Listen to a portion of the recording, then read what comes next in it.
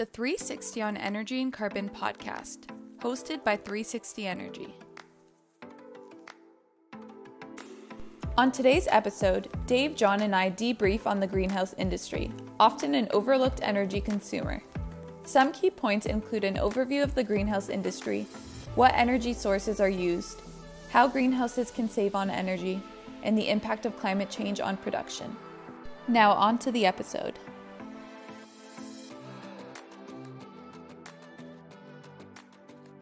Welcome back, Dave and John. Today we are getting into an important industry we haven't touched on quite yet, and that's the greenhouse industry. To start this episode off, it would be good to get a general overview of the greenhouse industry in North America. So firstly, how important is the greenhouse industry to our economy and lifestyle? So I'll take a crack at that first. And Lysandra, I'm really looking forward to this discussion because you've been actively involved in the greenhouse industries on some work with the University of Windsor. Here's my take, and certainly you're going to have a different perspective. You've got a European and a Canadian perspective. I'm finding now more and more we as consumers want products all the time. So at one time when I was much younger, you would only receive certain vegetables certain time of year. Now with technology, we can now have vegetables all year round, and which, whether it's peppers, tomatoes, cucumbers, it's a really nice function. The other thing, what I like is I like it where we know it's fresh produce. So we're fortunate enough here in Canada, specifically in Ontario, where we have a major greenhouse sector in this area, and we can get fresh produce in 2 or 3 days. It's not being shipped from other parts of the world. So we know it's fresh product, and it's quite nice. So my view for the consumer, it's been fantastic for society in general. And I think everyone's getting kind of used to it, and more people are demanding more of this food from my perspective. So the greenhouse industry has been really great for that. And for us as a company, it's a growing industry. So there's lots of opportunity. It's very energy intensive. They need and require some assistance in that. So I find that extremely helpful. John, from over the pond, what's your perspective? Yeah, I'd agree with you. I think the major thing that's happened in people's diet is that they do expect to be able to choose what they eat by looking at a recipe book and choosing anything, not having to go, oh, well, this is in season, that's in season, and whatever. I think that's one element of it. I think it's also people are driven. We have a lot of people who are interested in food miles. So, is food local? Is an aspect. I think you could also say, and I think perhaps we may have experienced some of this during the times that we've had, that it is really quite important for any country to have a certain amount of its food that's grown within the country itself and not be relying on exports. I don't think we'll tackle it today, but I think at some point the question that we do have to tackle is the question of, is it better to grow something in a greenhouse at home or grow it in a hot country and air freight it to us? And I think there's a whole interesting discussion we can have on the carbon footprints and the impact of that. But, we refer to it in this country, as the horticultural side rather than agriculture. And it is, in fact, where I'm based here. It's quite an important growing area. And, that quite a number of jobs come off the back of it as well. Of course, they will be local jobs. So I think you could almost say in probably most economies, it's perhaps an overlooked part of the food supply industry. People tend to think of either big farms or big food processing plants and then forget what there is in the terms of greenhouses or glass houses or whatever you want to call them. And I'm just going to throw the bit in here.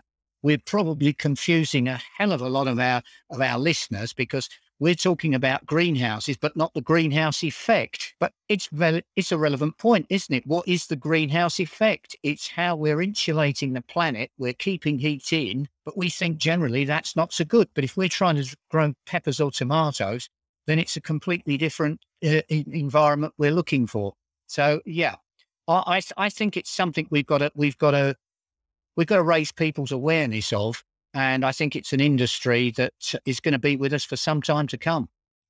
I do want to add a significant growth is happening, certainly in Canada, specifically in the Ontario Southwestern region. And I think there's going to be even more requirements because of the pandemic. And I've been talking to a variety of government officials. They're really trying to encourage what we said earlier, where they want to grow locally and not be dependent on other jurisdictions, because they're fearful if something happens again, they may not be able to get product. So there's a lot of that thought process of manufacturing or growing more locally. And I think that will be an added emphasis in this marketplace as well. It's a form of resilience, isn't it, really? It's a resilience there. And, the things that may occur, strangely, we may have climate change events that cause a producer of food not to be able to supply it.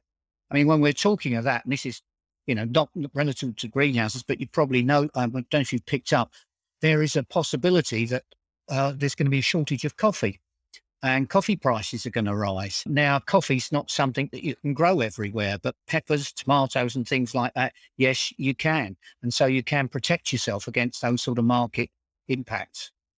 Well, in preparation for this meeting, my crack research team, they were talking about how in Chile, there's becoming more of a water shortage that's impacting crop production. That's a major exporter of crops. And certainly that's having an impact on actually generation of power. California, they've got a shortage of water. So that's impacting field crop production. So these type of things are actually driving perhaps greenhouse production in other regions where there's an abundance of water. And I think that's certainly impacting us in this market. Okay, can I add a bit in here? Because I'm just thinking we want our listeners to have an overview. And there may be an awful lot of people who are listening who think of a greenhouse as something they've got in the backyard and, not particularly. What sort of size operations are we talking about physically for greenhouse growers? Well, Sandra, why don't you take a crack at that? Because you've been working quite actively in this area. So why don't you explain that, and I'll add if there's anything I can bring in. Yeah, honestly, most, at least in the area I'm in, which I'm right outside the Leamington-Kingsville area, which is located in Ontario, Canada, and there's a ton of acres of greenhouse there. Most operations are around 20 acres, and a lot of them are expanding to 40, 50-acre greenhouses. Maybe not all of the same operation are in the same area just because there's so many surrounding, but greenhouses have been purchasing other land and growing there. So some operations go up to 100 acres now. Wow. It sounds like fast. Yeah. It is, John. And there is some plans. We'll see if it actually manifests that to build another 1,000 acres in southwestern Ontario, even from one particular party. Why there's real interest on our part is they're now starting to use lights, which we'll talk about later. But why it's so important is these greenhouses that Sandra's talking about, when you're 50 to 100 acres, they have the same power requirements or demands as an automotive assembly plant, which most people don't realize that scale and the demand of energy requirements. Yeah. And to get back to the importance of local greenhouse industry, I've read many studies that kind of state that consumers want local produce. And that's kind of showing in, the addition of all these acres of greenhouse. And I won't lie, like when I go to Costco and I see a greenhouse on a produce item that I've actually been to, it feels a little good seeing like I've met the owner of that greenhouse and now I'm eating their produce. So I honestly think it's a good shift we're heading towards, especially with saving on transport and things like that. So next, what regions in North America are known to be the hotbed of the greenhouse industry and why?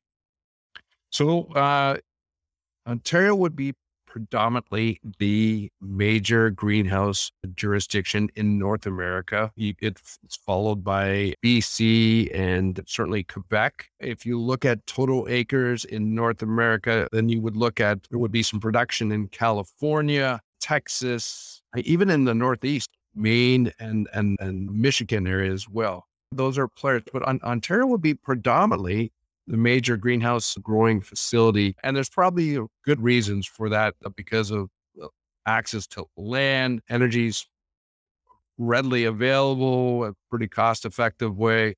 And we have an abundance of water because of the Great Lakes. So And I should mention Niagara this as well, where I'm from. There's quite a bit of greenhouse industries there as well. But those are predominantly the areas. More and more states are trying to roll locally. So I think the growth will still be there, but in different jurisdictions. But that's from our research, that's where we're seeing most of the greenhouse production. Yeah, I want to add in Pennsylvania as well. And I believe obviously Mexico is also a huge contributor. It's a really good point, Sandra. It is true. If you look at the number of greenhouses, Pennsylvania is actually number one. If you look at the acres of greenhouses, California in the States is number one. So it depends on what scale you're baselining. So quite a few acres all over North America of greenhouses. What impact does energy cost have on the greenhouse industry? Well, our research shows that typically energy is the second biggest operating cost for greenhouses. I know there's labor costs have shot up dramatically, and that's a big challenge for the greenhouse industry. So they're doing a lot of focus in that and trying to do automation. Certainly the pandemic really reinforced the importance of labor and reliability of labor and things of that nature, because we are really dependent on getting people from other countries to help pick and grow the crops. But energy is a major operating cost that is focused on. And as we've talked about in the past, we know it is controllable. So there are things that customers can do, and they do focus on that from building it to operating it. Yeah, just to kind of add on that as well, I know we briefly touched on lighting, but lighting is a huge contributor to the greenhouse industry's energy cost in the sense that their demand is typically, this huge value because of their added lighting. And if anyone's a numbers person, a good quick number, if a greenhouse is using a specific type of lighting called HPS, which is high pressure sodium, which is very commonly used in the greenhouse industry right now, it's about 500 kilowatts per acre. So that's typically used across the board as a quick number. So to give you an idea, if we're looking at a 20-acre greenhouse, that's already, a 10 megawatt demand, which is huge, a huge load to look at. And just to benchmark that, there's a lot of manufacturing facilities that might be 500 kilowatts. There's not a lot of 10 megawatt or bigger. There is, but in as far as numbers, that's a large load, electrical load to deal with. Yeah. Okay, Dave, I'm going to take over and ask a couple of questions because I'm not the local greenhouse expert and you are. We know greenhouses can use many different sources of energy: electricity, natural gas, diesel, biomass, etc. Can you give us a general idea of how or where these forms of energy are used within a greenhouse? Yeah, certainly.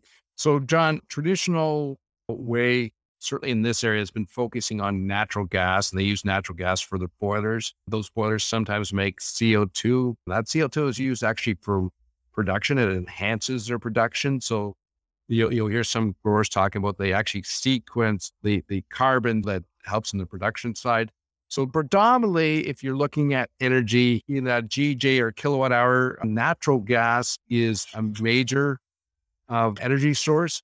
There are exceptions, meaning there's biomass that is being or has been used when natural gas was really high. A lot of people went to the biomass. There's now some movement at foot because of carbon and the burning of natural gas that some people are now moving back to biomass, but then there's some complications. It's not straightforward. It can be more difficult, but natural gas will be primarily the major energy source if you're looking at. And as Lysandra's talked about, not all greenhouses have lighting. Like they're depending on what crop, whether it's a tomato or cucumbers, peppers, there's not much lighting, but we'll talk about that. That's going to change. Lighting is starting to become a factor, but it's still, if you look at the mix, natural gas, as far as a unit of energy, is predominantly the largest one. That being said, because natural gas has been cheap, electricity costs, as far as a total operating cost for a customer, is a major cost that has to be factored. And so that's why perhaps a lot of customers have not moved to lighting, not only the capital cost to actually install the lighting, but actually the operational cost.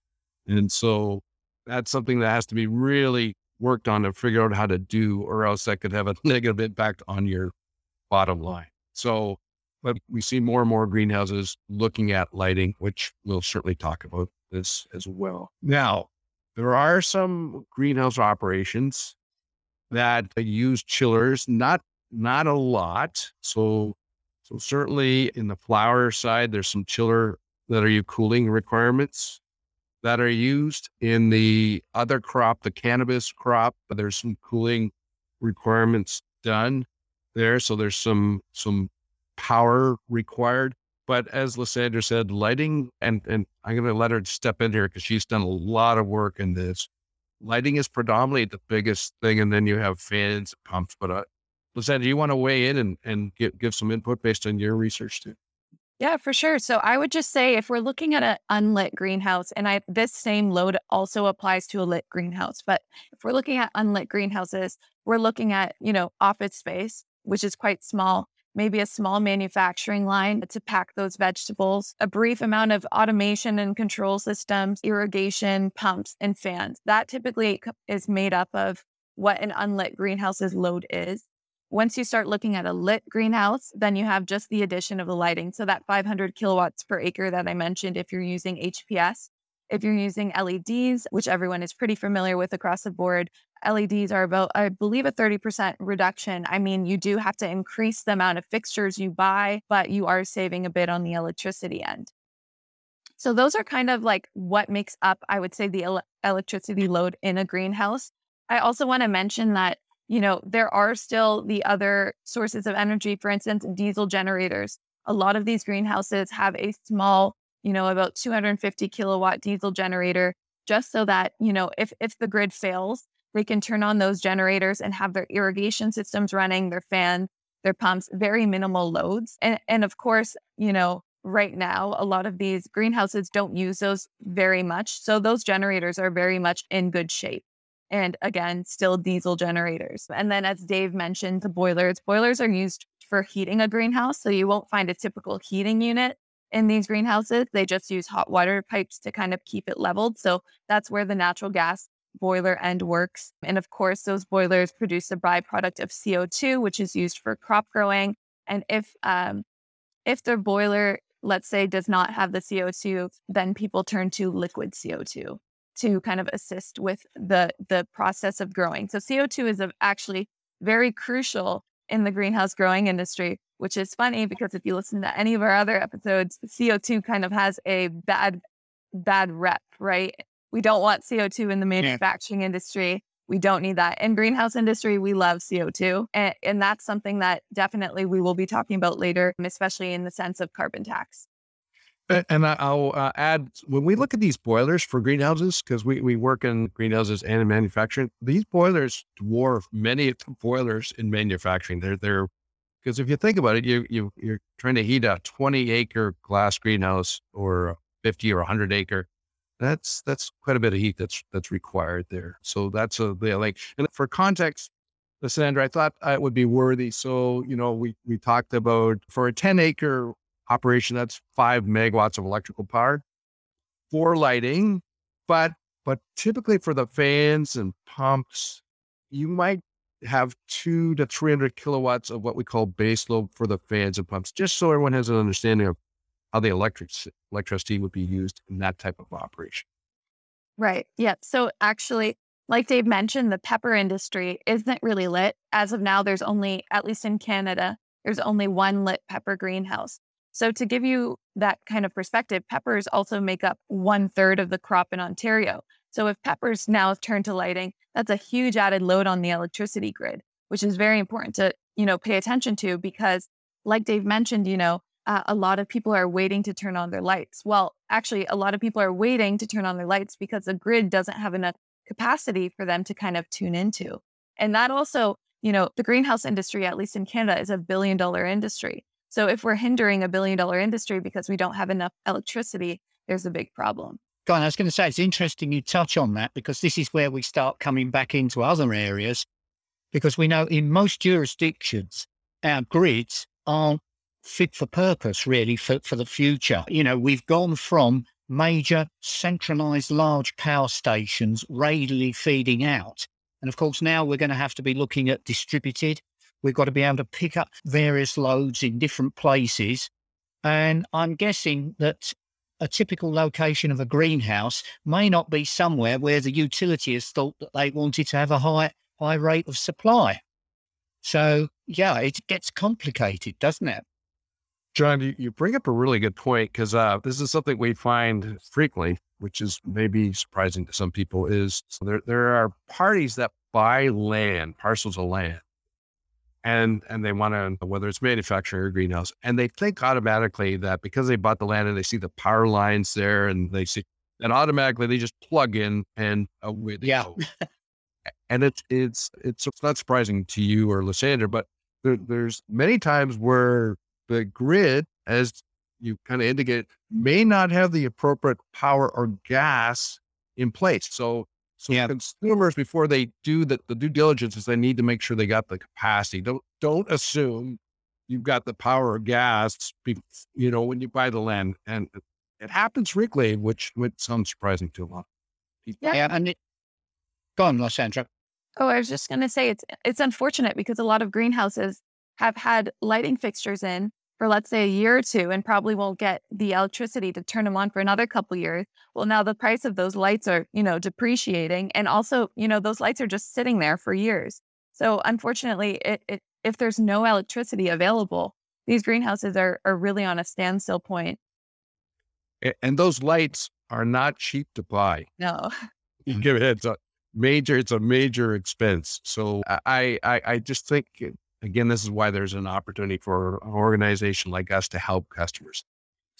Can I just throw a question in then? If we're talking about lighting, people, you mentioned HPS and you mentioned LED, and I'm thinking particularly for people who are listening in, what's the requirement of light? I mean, what's the lighting doing when it's in a greenhouse? Is it the normal illumination spectrum? What are we looking at? Great question. So when you think about it, we just listed, a ton of different places where greenhouses are.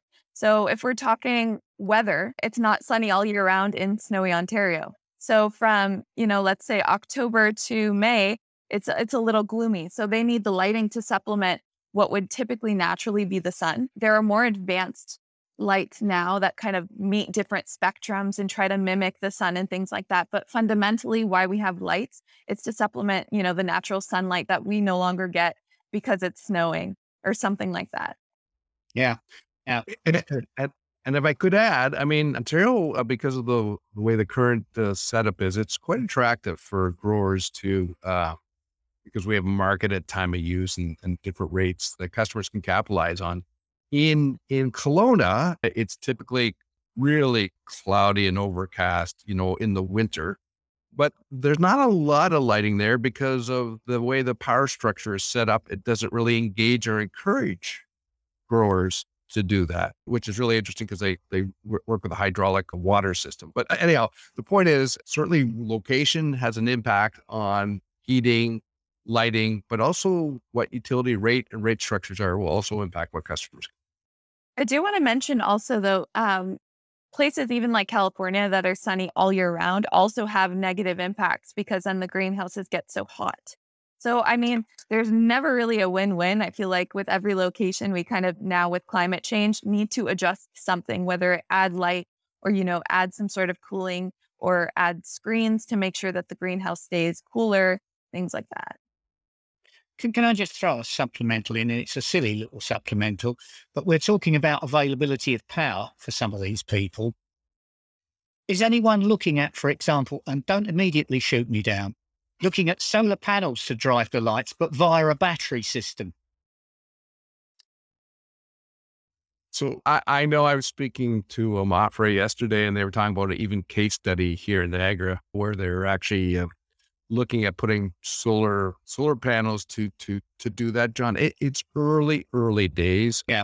If you think about it, like as Lysandra said, 500 kilowatts, an hour, and that's just 1 acre. You better have a lot of battery storage, right? And also have the capacity, lots of land to actually generate that power with solar.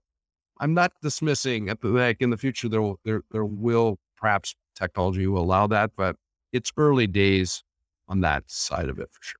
Yeah, on that, I have seen a technology which is not widely used, but it's a concept of a glazing panel for a greenhouse that is both a solar collector and provides sun in as well.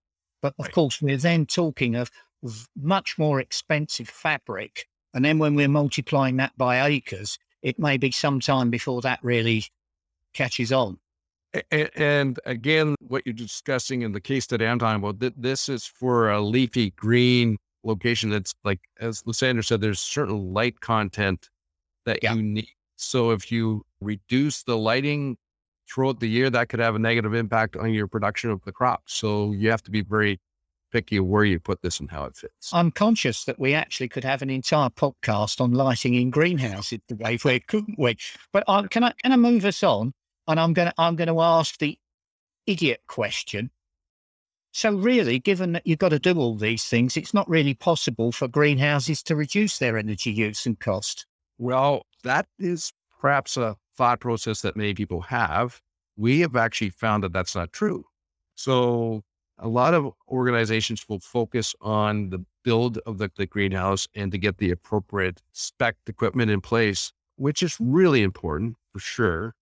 But we found actually the operation of that equipment and the knowledge of a variety of people in the greenhouse knowing what can or should be done, there's significant opportunities. And I know we'll talk about this later as far as case studies, but it's not just strictly the equipment. And again, this sounds familiar probably to manufacturers. It's actually how you operate the equipment, with people knowing how to use the equipment based on market conditions. So I stress everything that needs to be done is for production reasons. It's not just for energy reasons. But if you have that knowledge base on energy and what can be done to actually use it differently or more effectively, you actually can reduce your energy costs. And we have seen that commonly. And certainly Lysandra is involved in some stuff in that type of activity as well. Yeah, I think we can go quite a few different routes on that. So first, I think education is very important. A lot of these greenhouses, actually, I don't think we explained this at all, but the way greenhouses kind of operate, at least in my experience, I've seen the owners are very hands-on.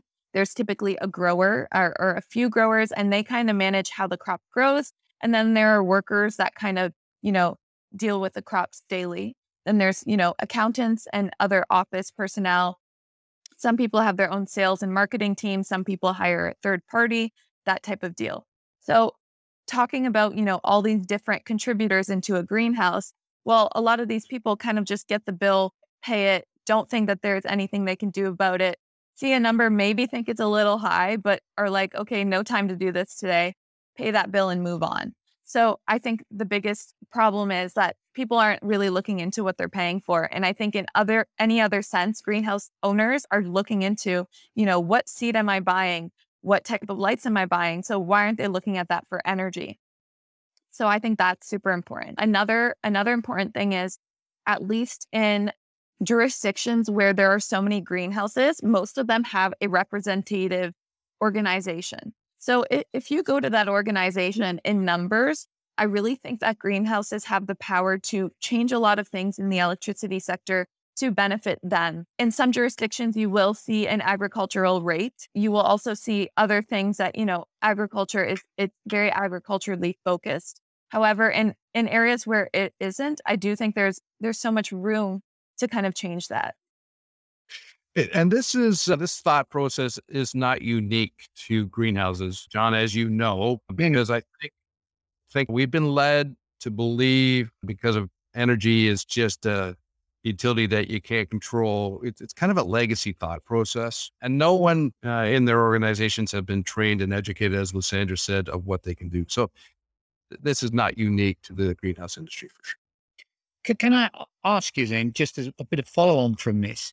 I mean, we've seen, and I'm not going to say it's us saying this, but we've seen various authorities say that in manufacturing, for example, having a good energy management program could save you between 5 and 20% of your energy use and therefore associated cost.